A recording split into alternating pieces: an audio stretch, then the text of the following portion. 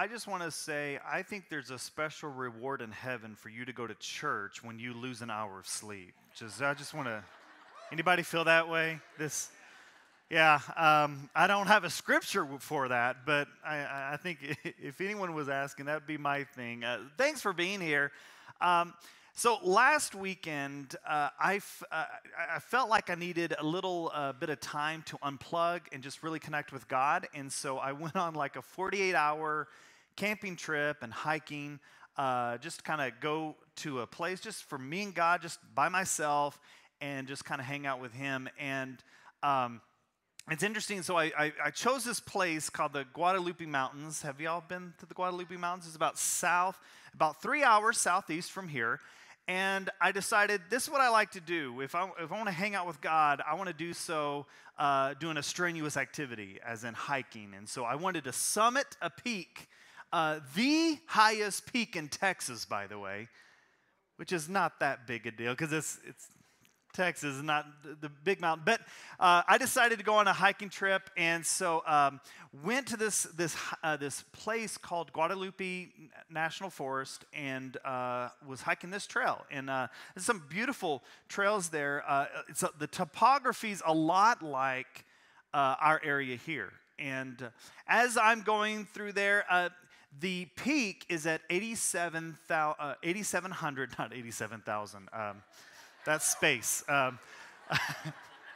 Yeah, did not have my oxygen. No, 8,700 feet is the peak, and this is the peak, Guadalupe Pass or Guadalupe Peak here. And to get to that peak, you climb it takes only 4 miles to get to the peak, but you climb 3,000 feet, which doesn't sound like a lot till you're stepping for 3,000, and you're zigzagging through the mountain. And I don't do a whole lot of these hikes where I go to a peak because they're hard, and I'd rather just do flat hikes. But there's something about climbing a mountain, something about climbing 3,000 feet as you're zigzagging up this mountain, and I recommend any hikers to do this, except if you have bad knees, don't attempt this. So there's my disclaimer. But as you're zigzagging, you're climbing so high and so fast that you're able to see your perspective changes. The cars in the parking lot get smaller and smaller faster. And you begin to see further and further out in West Texas. And it's just a really neat thing. But as I'm climbing and as I'm kind of lactic acid is building up in my legs and I'm running out of water and that's where I feel like I'm close to God, where I'm part suffering and praying at the same time. I begin to take inventory of my life. As I'm on this journey to the peak, I begin to think about my faith journey. And I begin to think in I'm 45 now, and I begin to see that there were moments in my life where I took a step of trust in God, a step of faith, and His faithfulness always met me. Moments like, I think back in those moments when I was feeling like I needed to really step out in faith and obey God with my finances when I was in college. And it's one thing if you have a career and you got a job, but it's another if you're a poor college student, and this whole idea of giving and tithing is like, well, tithe off of what? My ramen? And so those moments like that where I trusted God in knowing that I needed to forgive this person or mending this relationship, or when it came to my career or when it came to opportunities, these moments where it was almost as if I'm going up, this mountain, it may be because of the lack of oxygen, but I just begin to see my life as like a movie reel. These little moments where my faith intersected with His faithfulness, and all of a sudden it dawned on me as I'm thinking back on all those moments that I've had with my Heavenly Father, that my life hit a tipping point. That this tipping point was simply this: what God has done for me has eclipsed what I hope He will do for me. There was a moment in my life, and it's because I've been a follower of Jesus for over 30 years. And there was a moment where now I realized that the tracks of His faithfulness are greater than what I'm hoping that He will do for my life. For instance, I have a lot of hope that God will do for me and for my family. I have a lot of hope and prayers for my kids. I pray that they get a great job. I pray they go to a great school. I pray that they get great friends. You know what I'm talking about when your kids get teenagers? You're praying for their friends, aren't you, right? That's a huge thing. And so I'm praying for that, and I'm praying for my family. I'm praying for my health. You know, God, I want to be able to hike when I'm, 10 years from now, 20 years from now, 30 years from now. I want to be able to do these things. And so I pray and hope that He will help me in that. I pray for my financial future. You know, if at this rate of inflation, eggs will be worth gold, And so I'm praying in that. I'm even praying for this country. I'm praying that I believe God can do something pretty amazing in the United States. And I have hope for that, and I have hope for what He can do for this city. I think God can do amazing things in this city, and I'm hoping and praying, but here's the reality. What He has already done for me has eclipsed what I hope He will do for me. For what He's already done for my kids, what He's already done for my family, my health, my finances, all these things, I begin to realize that I can see my doubts differently. I can see things that are challenged. And if per se God doesn't do an amazing revival in this nation, it doesn't shake my faith. Even though if my kids do some crazy things, it won't shake my faith because I've seen His faithfulness sustain me too long. I've experienced too much. I've been loved too much by Him. I've experienced too much of His grace to turn back now. Does this make sense? Now you're like, well, when can I do one of these hikes too? That sounds like a cool moment. At the end of this, I just had a moment and said, I am so glad I said yes to following Jesus. I'm so glad. I said yes to following Jesus, and maybe you're here and you haven't, and you're here and you're like, Justin, I'm just here because someone just threatened me to come to church, and I said, okay. I hope you say yes too. I hope you say yes, and not just because I have, because I want you to take an inventory of your life, and I just pray that you will experience what I've gotten to experience. You see, we've been in this series called Investigating Jesus, and we're kind of taking a dive into why is it worth following Jesus? Why is it worth following? And what we've come to realize is that the credibility of Christianity hangs on the identity of only one individual, Jesus of Nazareth. Jesus of Nazareth, it all hinges on Him. So if you're considering becoming a follower of Jesus, or if you're considering leaving Christianity, before you do, I want you to take into account this one question that we've been wrestling with. And this one question is this: are Matthew, Mark, Luke, or John reliable accounts of actual events? If only one of the accounts are true, if only one of these accounts are true and what they say about Jesus is true, then you and I need to lean in. Because every one of these four accounts, it ends the same. Jesus dies on a cross and rises from the dead. And the reason why they're telling this story is because it's a story worth telling. It's a story worth telling because He is a Savior worth following. And so we're diving into just one of the accounts, Luke. And as we're diving into the accounts, this is how he starts his gospel account. A gospel according to Luke, this is how he starts it off. He says this, that many have undertaken to draw up an account of the things that have been fulfilled among us. So Luke's like, I'm not the only one that wrote about this. Many have. He goes on to say this, just as they were handed down to us.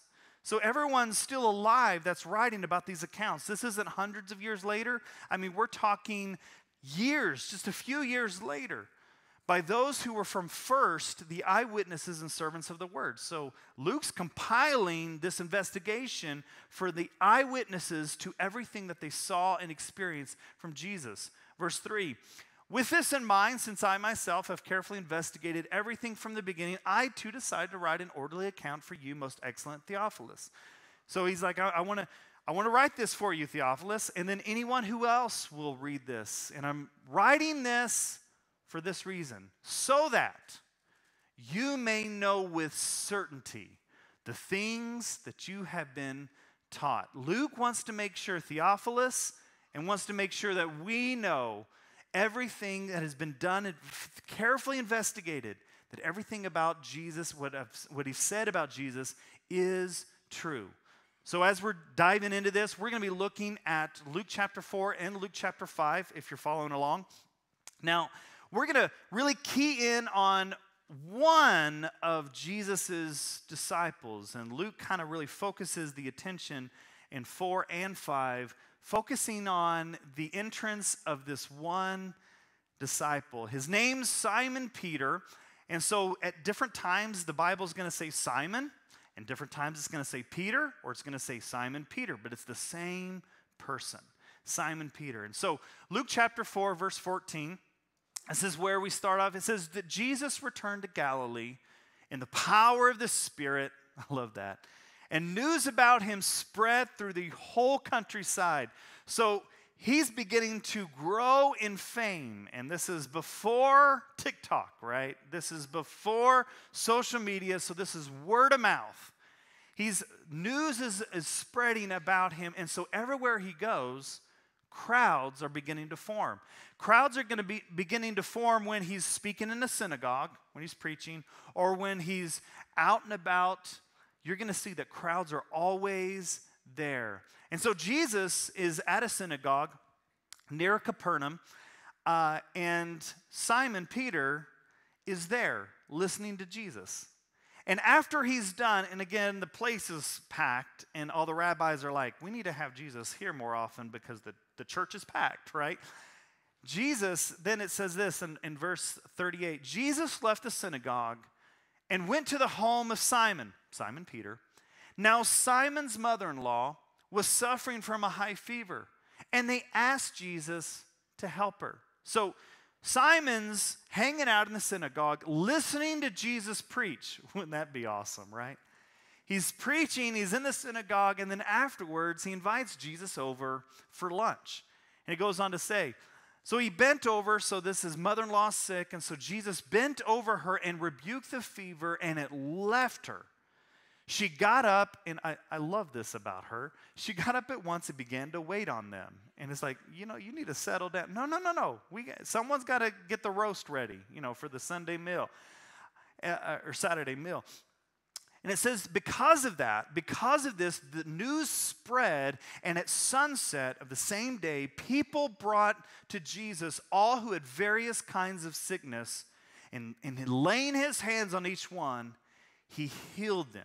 So you can imagine it's one thing to be pretty popular because you're a great preacher, but now people are like, he also heals the sick. And if you're like, well, why is Jesus doing this? Why is Jesus... Well, Luke's telling you because that's exactly just what happened. There's no agenda other than to say that Jesus is not just pointing to as a great teacher, or he's not being just pointed to be a great healer, but something is more important than even his teachings and his miracles, and that is who Jesus claimed to be. And everything in his messages and everything in his healings pointed to this claim that he's not just a teacher, he's just not a reformer, he's not just a great, nice, new rabbi that's pretty popular, but he is more than that. He is the Son of God. And so, Peter's seen this. He heard him speak, and now he's healed his mother-in-law. And so Peter's experiencing this. And we see why Jesus is claiming this. He says in verse 43, he says, but I must proclaim, everyone help me with these two words, good news. One more time. Of the kingdom of God to the other towns also, because that is why I was sent. Jesus is saying, I am here. Yes, I'm going to be healing. Yes, I'm going to be preaching amazing messages, but I'm here to proclaim the good news. Well, what is the good news? That God's rule and reign is here and is available. And he's ushering in God's rule and reign. And if you may sit there and think, well, I'm not sure, or maybe you'd say it like this. If you think that the reign and rule of God is something that would be bad for you, then you don't understand God as Jesus presented him. If it's not good news to you, you may not be following the original version of Christianity. It may be some perversion of that. But Jesus says, when I'm here and I'm explaining that God has come near, this is good news for everyone. And it's especially good news for Peter because he's involved in all this. And he's been hearing a message. He's been seeing that Jesus is doing miracles and he's experiencing all this. And then we see in Luke chapter 5, Jesus comes and enters into his world. Luke chapter 5, verse 1. It says, one day Jesus was standing by the lake of Gennesaret. Now, this term Gennesaret, people have, in the Bible, it's also Sea of Galilee. If you go there today, some people call it the Sea of Tiberias, but it's the same body of water. And here's a picture. A few years ago, I actually got to go there. So just imagine Jesus is on the edge of this lake, or lake or sea. It's 4 miles wide and 14 miles long. And in New Mexico, we call that an ocean, by the way. Just, it's a big body of water. And it's in this kind of valley, and there's kind of mountains. It's this bowl. And we'll find out later that it gets really hot there. When I visited Israel, it was in October, and it was a lot hotter than it was in Alamogordo. We're high desert. It was like in this bowl, and the sun was just baking. So Galilee is this really hot time of year for most of the year. So Jesus is standing there on the edge of the water, and it said this. It says, as he was standing there, the people were crowding around him. Why? Because they're hearing him preach. He's healing these people, and so they're like, we're coming to listen to him. And they were listening, get this, to the word of God. Do you know what Luke just did there? Now, Luke is basically saying every word that Jesus is speaking is the word of God. He's equating the words of Jesus with God's words. Verse 2. So he saw that the water's edge, there were 2 boats left there by the fishermen who were washing their nets. Now this is kind of a cultural cue there. They don't have fishing, poles. They don't have, fishing lures and all that. They would generally fish with nets. Now to fish with nets, and I've never done this. I've seen my uncle do this to try to catch little minnows. But to fish with nets, you don't have a lot of string, right? So he throws it over there, and the fish have to be pretty much close to the surface. So fishermen to fish for fish. Okay, we'll keep going. He's fishing for fish with a net. To do so, it needs to be the cool of the day. So that's why a lot of these fishermen will fish at night or really early in the morning when where the fish are biting, people should be sleeping generally. That's why I don't like fishing. It's like, they need to be on my terms, not on their terms. But so they're fishing, and so they're basically washing their nets because it's mid-morning, it's warm, and the fish are not at the surface. Here we go, verse 3. He got into one of the boats, the one belonging to Simon Peter, the same guy that heard him at the synagogue, heard him preaching, also healed his mother-in-law. And so he got into one of the boats, and he's like asking Simon, can I borrow your boat? And Jesus is like, Simon's like, of course you can borrow my boat. You healed my mother-in-law. You're a great preacher. And he's doing something because he asked him to put it out a little far from shore. Then he sat down and taught the people from the boat. And they didn't have a mic system, right? So Jesus is talking to a throng of people, and the best way to do so is to do with water, because water kind of helps amplify the sound. So they're all on shore. He's out a little bit from the boat, sits down, and he's able then to teach, and everyone can hear him.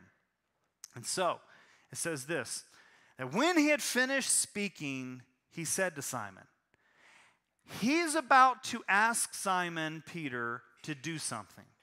He's about to ask him to take a baby step, a trust me step, a little thing to say, Peter, I want you to trust me in this one area.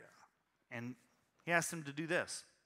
He says, after he's done preaching and teaching, he says, put out into the deep water and let down the nets for a catch. Now, this is what Simon Peter's probably thinking. Rabbi, stick with the miracles and the teaching, let the fishermen fish, right? We know that you don't fish in the middle of the day because the fish are at the bottom of the lake and you don't really catch them like that. You have to wait till they're at the surface. But he doesn't say that.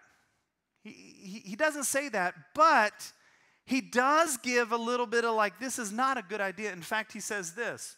He says, Master, we've worked hard all night and haven't caught anything. I don't know, that's every fishing story I ever have. Anybody with me on that? It's like, someone's catching it, but it's not me. And so the fish are not biting. So Jesus, this is great, but he doesn't argue with Jesus. He doesn't even say, you stick to miracles, I'll stick to fishing, let me stay in my world. No, Jesus is asking Peter, get this, to do something a little different, to do something that's out of the norm, to do something and actually trust him because it goes against conventional or common knowledge. He asked him to basically trust him in on this. And Peter, even though there's a little objection, hey, Jesus, the fish aren't biting, he says the 5 most powerful words that you and I could ever say. And that these 5 words for Peter changed his life forever. He said this, but because you say so. Jesus, this is not normal. Jesus, in fact, the nets are already done. We're about to go home, eat some matzah, and just kind of call it. You know, we chalk this up to this day did not produce like we wanted it to. We're about to, because if we were to use our nets, guess what that'll mean? That'll mean cleaning them when everything is a lot hotter in the middle of the day. So he's asking, it's going to be a big step for them, but it's not, but he says, look, Jesus, at the end of it, you're not even a fisherman, but I have seen enough, I've experienced enough, and I heard your sermons enough that I don't know what's hanging in the balance here, but I know enough that I need to listen to you. Peter's faith is happening in this moment. He's asking Peter to take a step in faith or trust. Peter, I need you to trust me because I want you to intersect with God's faithfulness. If you take this little step, this will change your life forever. And Peter's willing to do so. Verse 5 says this. He says, okay, because you say so, I will let down the nets. He's moving beyond just believing. He's actually putting action with his belief. And that's true, isn't it? There's a difference, isn't there? It's one thing to have a work in belief knowledge about God, but it's a whole other thing to actually trust God in the application of your life. You're sitting here saying, it moments to say it's one thing to believe, but it's another thing to take what I believe and then practice that in my life. You're inviting God into the everyday of your world. You see, you don't know, and he didn't know, what was hanging in the balance of this decision to say yes to Jesus. And you may never know what's hanging in the balance of your decision because you don't know what's going to happen 10 years from now. To know that that decision you made 10 years ago puts you on a trajectory in your life for maybe 5 months from now. You don't know what hangs in the balance because you and I don't know what hangs in the future, but we do know this. It's always a good idea to say yes to Jesus.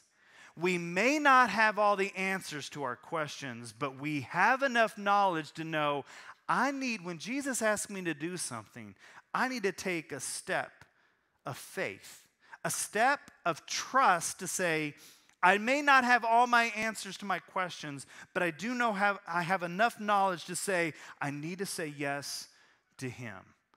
In verse 6, and when they had done so, not just believe so, but when they have done so, guess what happened? They caught such a large number of fish that their nets began to break.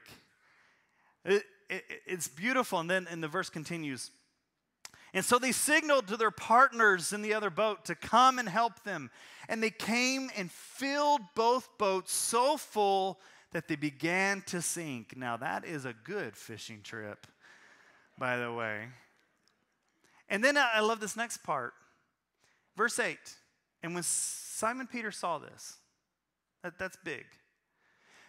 Because it was at this moment, what are you thinking when you're Simon Peter? Are you thinking, yeah, I need to do business with Jesus. I need to take Jesus fishing. In fact, can we scale this and say, Galilee fish, blessed by Jesus? Come and get your fish, 2 for 1. Do you scale it up? Do you go into business? No, that's not what Peter did. And that's not what you and I would do when we experience something like this. The miracle is awesome. And it's an amazing blessing. But his thinking wasn't about the miracle. His thinking was about Jesus. And you know what he did? It said he fell at Jesus' knees and said, "Go away from me, Lord. I am a sinful man." You see, Peter, all of a sudden, in this moment, realized who he's talking to. Peter, in this moment, could care less about the catch, and it became a reflection on his life. And in Peter's mind, he thought, because of the person that I am, because of my past, because of what I've done in my life, he took an inventory in his life. And in his inventory, he sat there and goes, no, God distances himself from people like me. God removes himself because every religious person up to that point was all about that you had to be holy and that God was a holy God and was distancing himself. But here's the reality. Not only does God not distance himself in what Jesus was proving a point, but Jesus also invites himself over. Jesus is the one that said, let me go fishing with you. Hey, listen to me in this. In fact, Jesus would do this for several other disciples. For Matthew, he says, Matthew, come follow me. And by the way, Matthew, I'm going to your house and let's have a party. And Matthew's like, okay, let's get the cupcakes ready, right?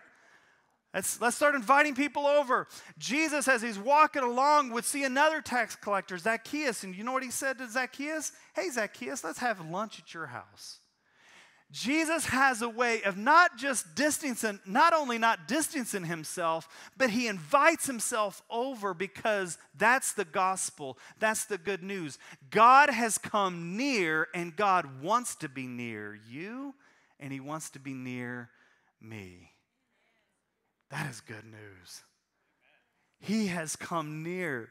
And the very thing that Simon reflects on his life and says, no, you distance yourself. Jesus is like, this is why I came, Peter.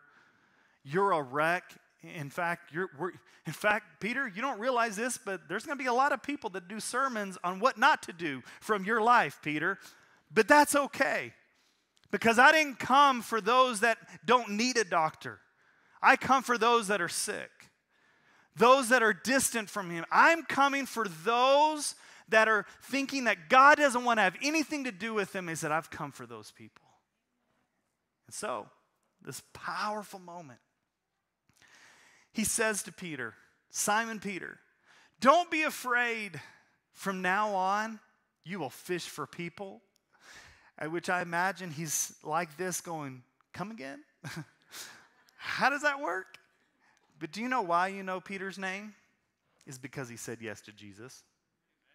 And that he did exactly what Jesus said. Fish for people. And we're a product. The fact that Peter did exactly that. And verse 11 is so powerful. So they pulled up their boats up on shore. They left everything and followed him. And you would too, wouldn't you? And what if Peter, it would be so awesome if Peter was standing right here to be. Peter, talk to us about that moment. And you know what I think Peter would say? He said, it was a great moment. Jesus did this really crazy fish trick for us, But do you know what Jesus has done for you? What Jesus has done for you? Do you know what Jesus has done for you? You should. I wrote you a letter, 1 Peter 2:23. It says this: when they hurled their insults at him, he did not retaliate. And when he had suffered, he made no threats. Instead, he entrusted himself to him who judges justly. Talking about Jesus, he goes on to say this as he writes, he himself, Jesus, bore our sins in his body and on the cross so that we might die to sin and live for righteousness, and by his wounds we have been healed, and you and I have been healed. It was an awesome fish trick, but at the end of the day, do you know what Jesus has done for each and every one of you today? I don't know about you, but it's an easy thing to say, drop your nets and follow him. So, what's your next step? What's your next step? You see, this is why we follow. We don't follow because we hope what Jesus will do. We follow him because of what he has already done for you and me and for every one of us. And I believe Jesus is going to do amazing things in your life, and he's going to do amazing things. I can imagine that he's going to do miracle after miracle, but at the end of the day, if Jesus never says yes to another prayer of mine, what he did on the cross is enough. That he bore my sins on his body, and by his wounds, I can stand healed physically, spiritually, and that I have a hope of heaven, but not just a hope for a future. This is the thing that sometimes as Christians we focus so much on a future hope in heaven that we forget about the power of Jesus in our now. So what's your next step? What does it look like for you, like Peter, to take Jesus fishing? What does that look like for you? Maybe you're here and you're kind of curious about faith, and you're like, I still don't fully know about all this stuff. In fact, Justin, this whole worldwide flood, 6 days of creation, I got my hang-ups on this. But you're curious enough that you're drawn to something and you're curious about faith. Maybe your next step is to come back next week and hear more about Jesus. And to kind of commit to be like, I want to hear all that I can about Jesus. Because if Matthew, Mark, Luke, or John, if just one of them are right, and I believe all of them show themselves as accurate, but if just one of them is right about Jesus, then I need to lean in. So maybe that's your next step. Or maybe you've been a Christian for some time and you're kind of like me and you've been a Christian for many, many years, but there's still an area of your life in which you have a belief in Jesus, but there's an area in your life where you struggle to follow him. Maybe it's a thing like finances. Maybe it's a thing of relationships. Maybe it's a habit. Maybe you drink too much, or you smoke too much, or you eat too much. Do you know I had to put the eat too much in there too, right? Or retail therapy too much. I felt some conviction over here. I'm sorry. I don't mean to ruin your Sunday. Has something become a habit that has become kind of like the thing that you focus on? And what if in that area of your life you just decided to take a decision and choose to trust him in that critical area of your life? You know what I believe what will happen? When your faith, when you take a step in your faith, when you begin to trust Jesus in not just belief, but in followership, you will always meet God's faithfulness. Where your trust deepens. And this becomes this wonderful cycle of step and meet him. Step and meet him. And then over time, you will look back on your life and go, I have experienced so much of God that yes, there are doubts, yes, there are disagreements, yes, there are moments where I was questioning, but at the end of the day, the track record of the faithfulness of God I hit a tipping point where all the things that he's done for me has eclipsed what I hope he will do for me. And maybe that's your moment. But for some of us, I think the question I want to ask is, what's your next step? Because maybe for some of you, you would just be honest with yourself and be like, you know what, Justin? I believe in Jesus. I'm not exactly sure I've been following Jesus. What would it look like this morning if you dropped your nets and committed your life to him? What if in this moment you said, I have been believing in him. In fact, I would sing songs about him, but I'm not sure if I'm actually following him. And can I tell you, followership makes all the difference.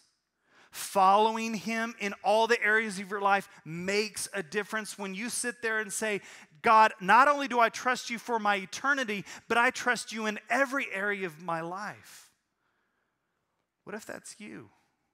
What would that look like right now if you said, I want to commit my life? I've been believing in him, but I want to commit my life and I want to follow him. And I want to just make that declaration this morning.